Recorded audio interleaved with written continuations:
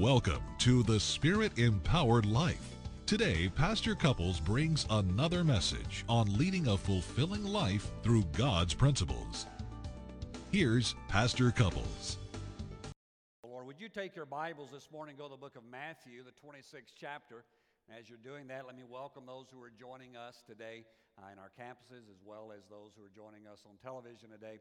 And we welcome you to this day. I'm starting a new series today, so let's get ready to see what God's going to speak to us over the next several weeks as we talk about kingdom lifestyle. Would you say that with me? Kingdom lifestyle. Let's say that again. Kingdom lifestyle. Now, let me tell you something about the kingdom lifestyle. The kingdom lifestyle is different than this world's lifestyle. Now, that may sound real simple, but I think it's not. I think that even though a lot of times we come into the kingdom of God, we leave the world system in our minds, we still find our lives living that way. Let me tell you something about this kingdom that I'm going to be talking about over the next several weeks. This kingdom is in your mind. It's an upside-down kingdom. Now, here's why I say that. It is antithetical. It is the exact opposite of how you've been taught to live your entire life. When you got to this planet, when you arrived here, whether it was a spaceship or through your mother's womb, you found out that there was a way that this planet operated, and that was this: get all you can all you get, and then set on your can. And yet in God's kingdom is different. God's kingdom operates differently. And so what we have to do is that we have to have not just a transfusion from this world to the next, but we have to have a transformation in our mind. We have to learn how to live differently. And so over the next several weeks, I'm going to be talking to us about the process of how that we go about living this kingdom lifestyle. What is it that God has called you to do? What does it mean to be a Christian in this world, and how do we live as believers day in and day out? I want to tell you, there was a research done a few years back, several years back now, I have to say, when I read this report, and it was done during the time of when the religious right was really coming to the forefront, and all the things that were happening back then, back in the late 70s, early 80s. And so there was a media consultant group that decided to survey Christians. They said, man, if there's this many Christians in America and all these people that are here, we need to find out how to market to them. Now, how many of you know that Fortune 500 companies want to know how to get your money?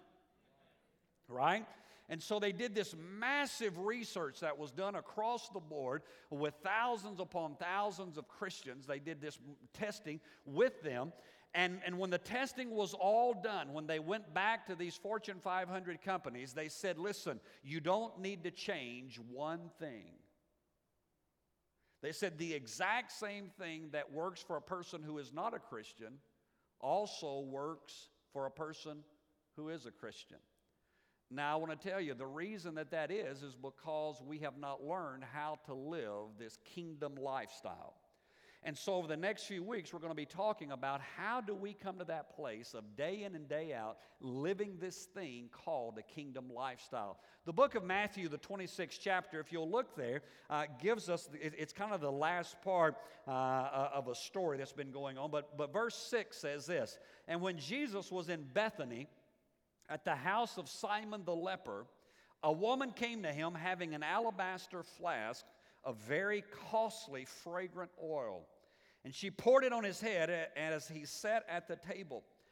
But when the disciples saw it, they were indignant, saying, why this waste? Now today, as we talk about kingdom lifestyle, here's what I want to talk to you about today. I want to talk about when waste is worship. Now, in our way of thinking, I don't know how many of you grew up in families that were cost conscious. Anybody grew up in a family that kind of believed in saving everything? You know, your leftovers became served overs. and warmed overs until it was all eaten, there were some of you that grew up in homes that they wanted to save electricity so much the biggest wattage bulb they bought was a 25-watt bulb, and it's kind of hard to read in total darkness. And you grew up, some of you grew up back in the day in the Depression and during World War II and some of those times, and you remember how that you had to save everything, and everything became and because of that, what has happened to us. And let me ask this question. How many of you grew up in families that, first of all, you had to eat some of everything that was on the table, and you heard this refrain: clean your plate, son, daughter, because there are starving kids in, and you fill in the blank. Right? I mean, there were a lot of us that grew up that way, and because of that, we've got almost this miserly mindset. We've come to that place where we literally live with this thought process of, man, we got to keep it, we got to reserve this, we got to keep that, and yet when you begin to read Scripture, you find out that God is an extravagant God. I mean, God's the God who just spoke worlds into existence, and they're telling us now that with the Hubble Space Telescope that can see into the farthest galaxies that man has ever been able to see, that as far as they're seeing, they believe that there's even more that's out there, that there literally is just a continuation of God's creative ability, that when God said, let there be, He never has stopped. Now, I don't know, and we won't go too far here. You ready? I don't know if there's life on other planets. It doesn't bother me if there is. Maybe it does some of you. But isn't it, boy, I got some strange looks on that one. But isn't it interesting that God, the Bible says God said, let there be, and there was, and there's no taking back of let there be. And so there's just this continuation of the galaxies that are being formed. There's just a continuation of the stars that are spinning off. All of these things are continuing. God, I mean, have you ever looked at nature? I was sitting in my office yesterday, and the wind was blowing. I was looking out my window, and usually about the only thing I can see, my office is facing this new building, and so basically I get to see the back of a building. It's a real thrilling sight. And anyway, but if I turn my gaze a little bit, I can see some trees. And so I was sitting in my office before prayer, and I was looking out, and I begin to see the wind begin to blow pretty good. And I watched the trees as they begin to move. And it was almost, I was reminded in the Psalms where it talks about the trees clapping their hands. And as I looked at that, I thought, you know what? What a great God we serve. He could have created this earth without trees, but He just decided to give us some. He could have created this earth without oceans to be polluted.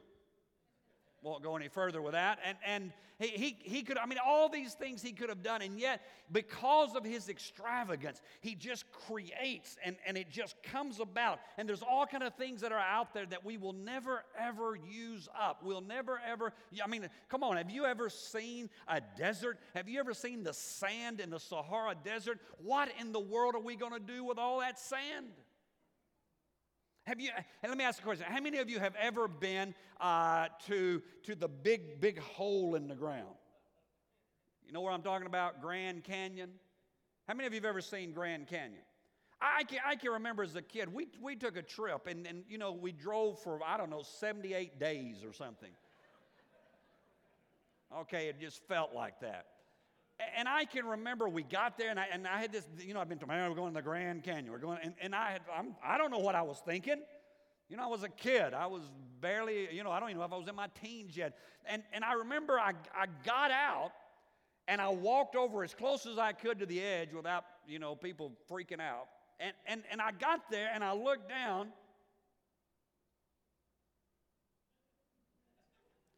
and there was a hole in the ground. Now, it was massive, I agree. It's big, but I stood there for about, 3 minutes, and I was done. And I thought, where do we go now? We've driven all the way to see this thing, and I'm done with it after 3 minutes. And yet God is that kind of a God that He just creates things. He just brings things that the Word of God says for our enjoyment. And yet our problem is that we live life with a miserly mindset. You know, a lot of us have this whole thing about saving and the whole thing about keeping and making sure. And yet God's nature is to give. How many of you know that the Bible says God is what? Love, right? Y'all didn't know that? Right? Does the Bible not say God is love? Now let me tell you something about love. You can give without loving, but you cannot love without giving. And if the character of God, if the very nature of God is love, then God is a God who just gives. And so what needs to happen to us, if I am going to learn how to live in this kingdom lifestyle, I am going to have to learn to take things that seem like it's wasteful at times and just use it because God chooses that in my life. Take your Bibles today and go to the book of John, the 12th chapter. In just a few minutes, we'll get there. It's a parallel story to what I just read to you out of Matthew. And so in Matthew, it kind of gives us the setting, but John 12 kind of goes into the story a little bit more, and it's a second setting that this happens at. And it's at the home of Mary and Martha and Lazarus. And Mary does the same thing that we see happening there in the book of Matthew. And as I begin to look at that, I thought, you know what? It's interesting when you begin to look at the whole process here of what's taking place.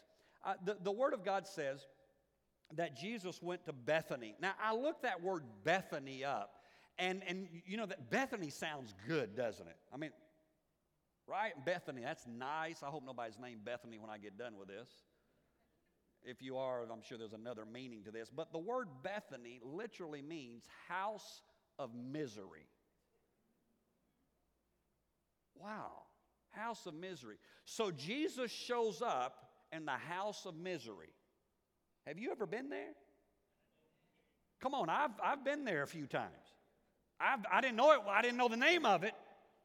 But I've been at Bethany a few times. And Jesus shows up. And the Word of God says, well, let's just read it. Look in John 12, verse 1 and 2. It says, then 6 days before the Passover, Jesus came to Bethany, where Lazarus, who had been dead, whom he had raised from the dead. There they made him a supper, and Martha served, but Lazarus was one of those who sat at the table with him. Now, this is an interesting story. I think probably in Scripture, if there's any story that we need as believers, this is probably the story. Because this is a story about someone taking something and wasting it on the Lord. And I don't know about you, but I am very conscious about waste. Again, part of just the way I was raised. I don't like to waste things. And yet, this passage here, this chapter in John, just brings about something that we need to learn if we're going to live in this kingdom lifestyle. And that is, when God blesses us with something, He does not bless us with something so that we can just hold on to it. He blesses us with something so that we can disperse it and be a blessing to someone else. And yet our problem is that we think, we kind of have what I call a pie mentality.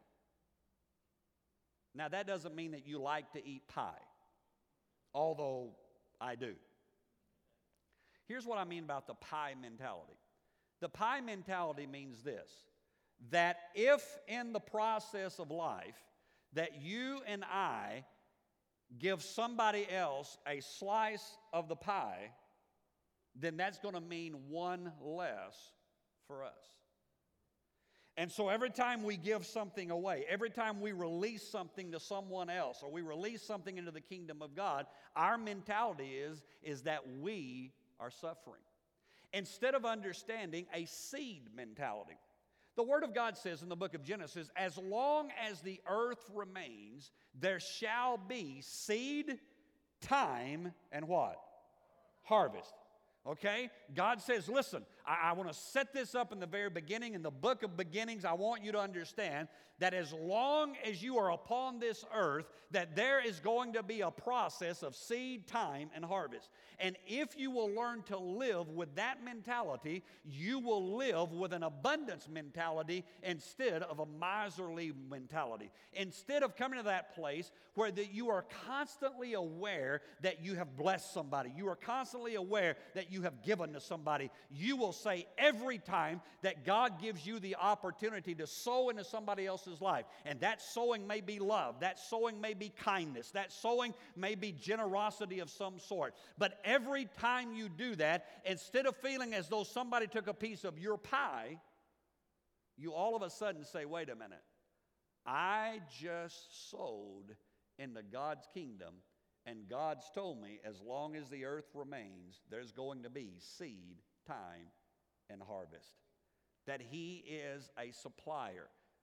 That He is truly, the word there says He is Jehovah Jireh, the Lord God, your provider. And so when you begin to live that way, things look a little differently.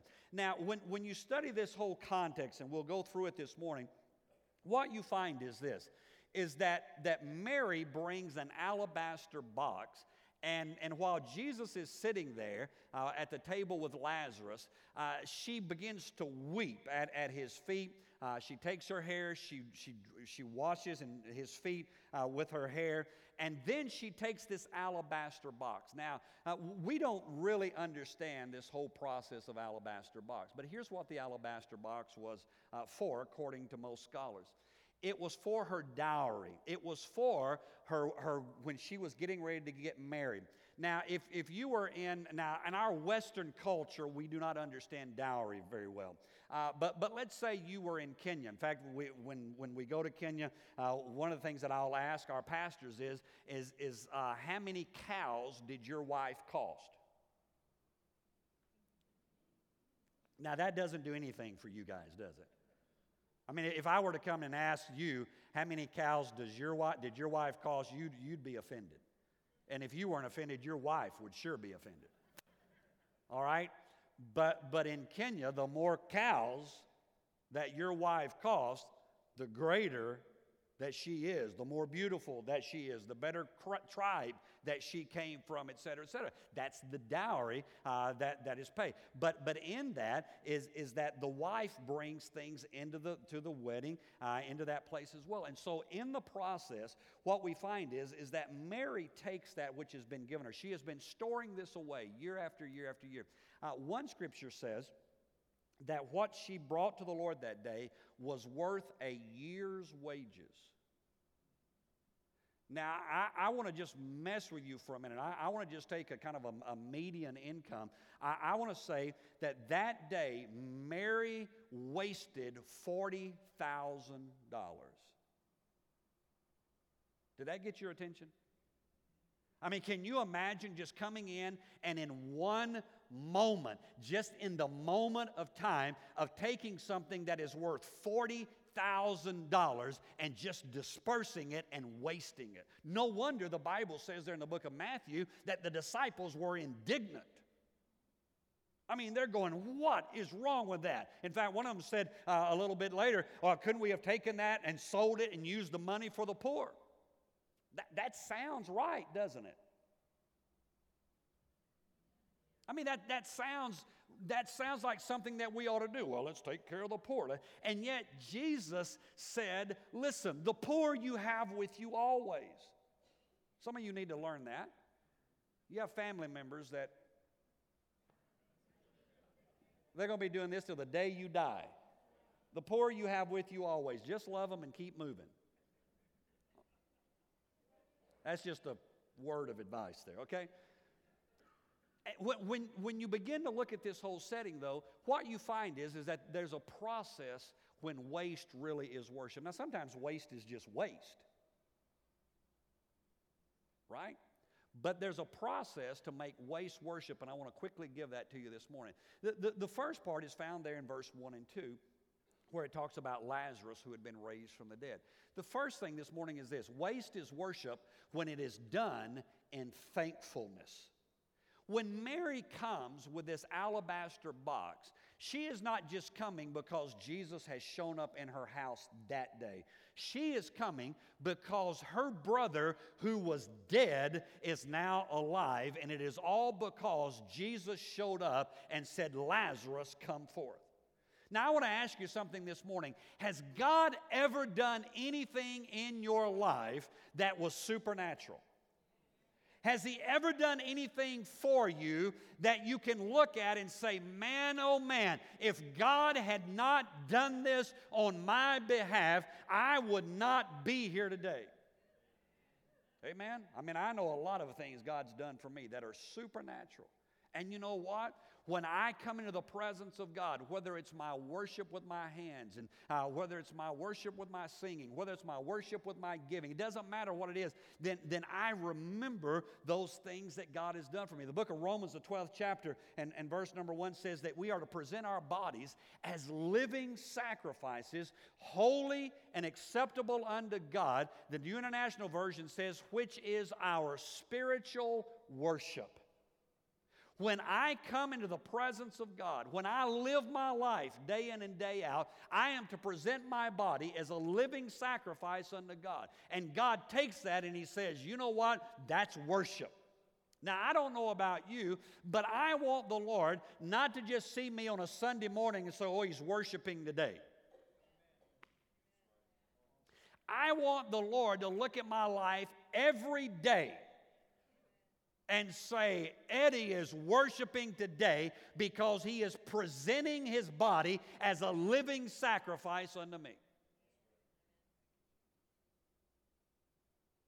Amy Grant has a new song out. I don't know how many of you are Amy Grant fans. I don't really care.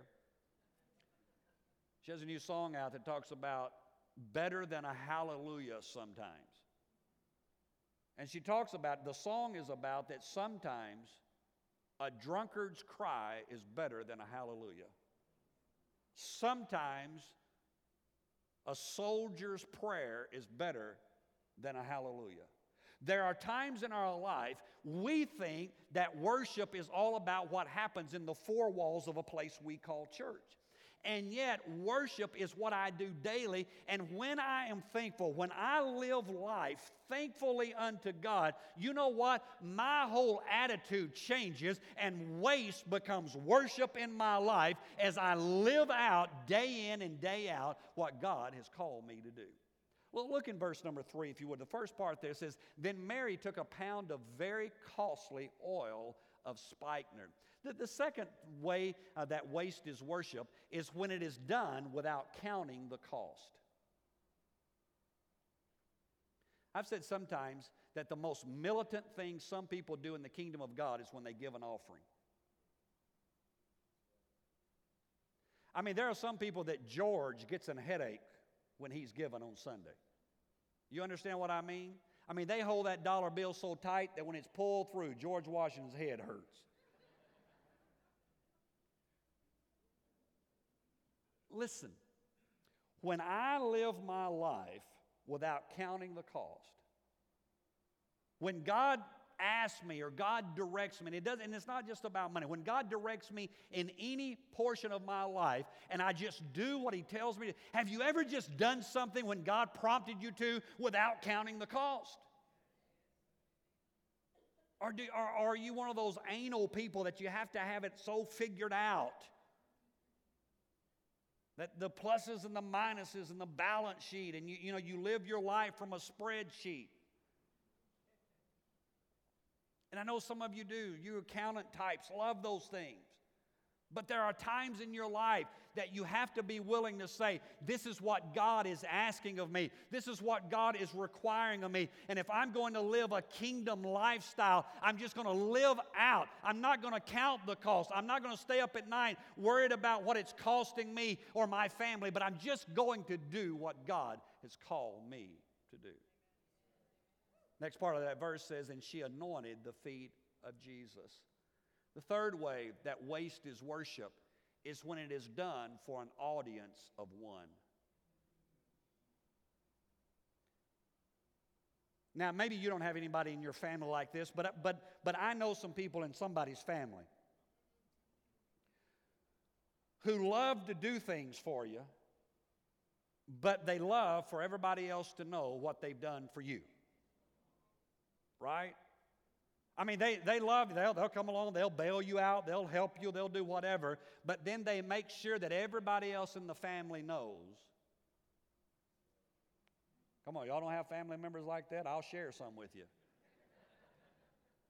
That everybody else knows what I helped them again. Jesus one day watched the Pharisees. And the Pharisees are kind of like the Lord. They're the same yesterday, today, and forever. They don't change.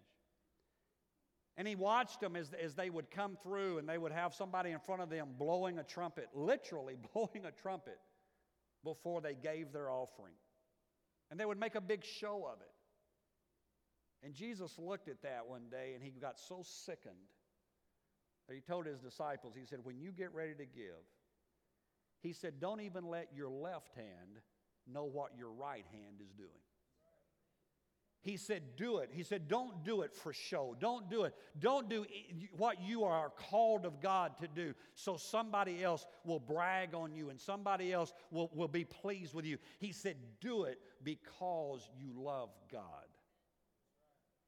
And Mary comes in that day and she brings that costly ointment. She really doesn't care about anybody else that day. She's just doing it because she is so in love with Jesus and what he has done for her and for her family that she says, really don't care what everybody else thinks today. I just want to bring an offering. I just want to bring something to the Lord that everybody else is going to think is waste, but he's going to receive it as worship. The latter part of verse 13 says, and she wiped his feet with her hair. The fourth thing that we understand about making waste worship is worship when it's done with humility. It's not done with pride. It's not done with arrogance. It's not done as though to receive something back. It is done in the sense of saying, you know what? I mean, can you think of this? Can you think of a woman taking her hair and kneeling at a man's feet and wiping his feet? I mean, you talk about humility. You talk about a woman who is so devoid of her self-awareness at this point that she cares nothing about anything except bringing worship to Jesus. I wonder what would happen to us if we got so in love with Jesus that we did not care what it cost us. That we would lay our pride aside. Now, and I want to tell you, I don't like to think that I have a lot of pride, but I do. Now, maybe you don't. Maybe you have conquered that. But I just know, I know me better than I know anybody. And yet there are those moments, there are those times in my life that I have gotten past that. And in the presence of Jesus, it didn't matter anymore about me. It only mattered about him. And it's in those moments, I want to tell you, it's in those moments that things begin to happen that changes everything. The latter part of verse 13 says, and the house was filled with the fragrance of the oil. The fifth and final thing this morning is this, is that waste is worship when it is done to change the atmosphere. And I'm not going to count the cost anymore. I'm going to be wasteful. And as I am wasteful, he's going to receive worship. And when he receives worship, the Word of God lets us know that he comes down and he inhabits the praises and the worship of his people. Thank you for tuning in today. Please join Pastor Couples next week for another message designed to help you successfully live the Spirit-empowered life. Please log on to our website at www.loveandtruthchurch.com or visit us in person on Oilwell Road in Jackson. And remember, God wants you to lead a Spirit-empowered life.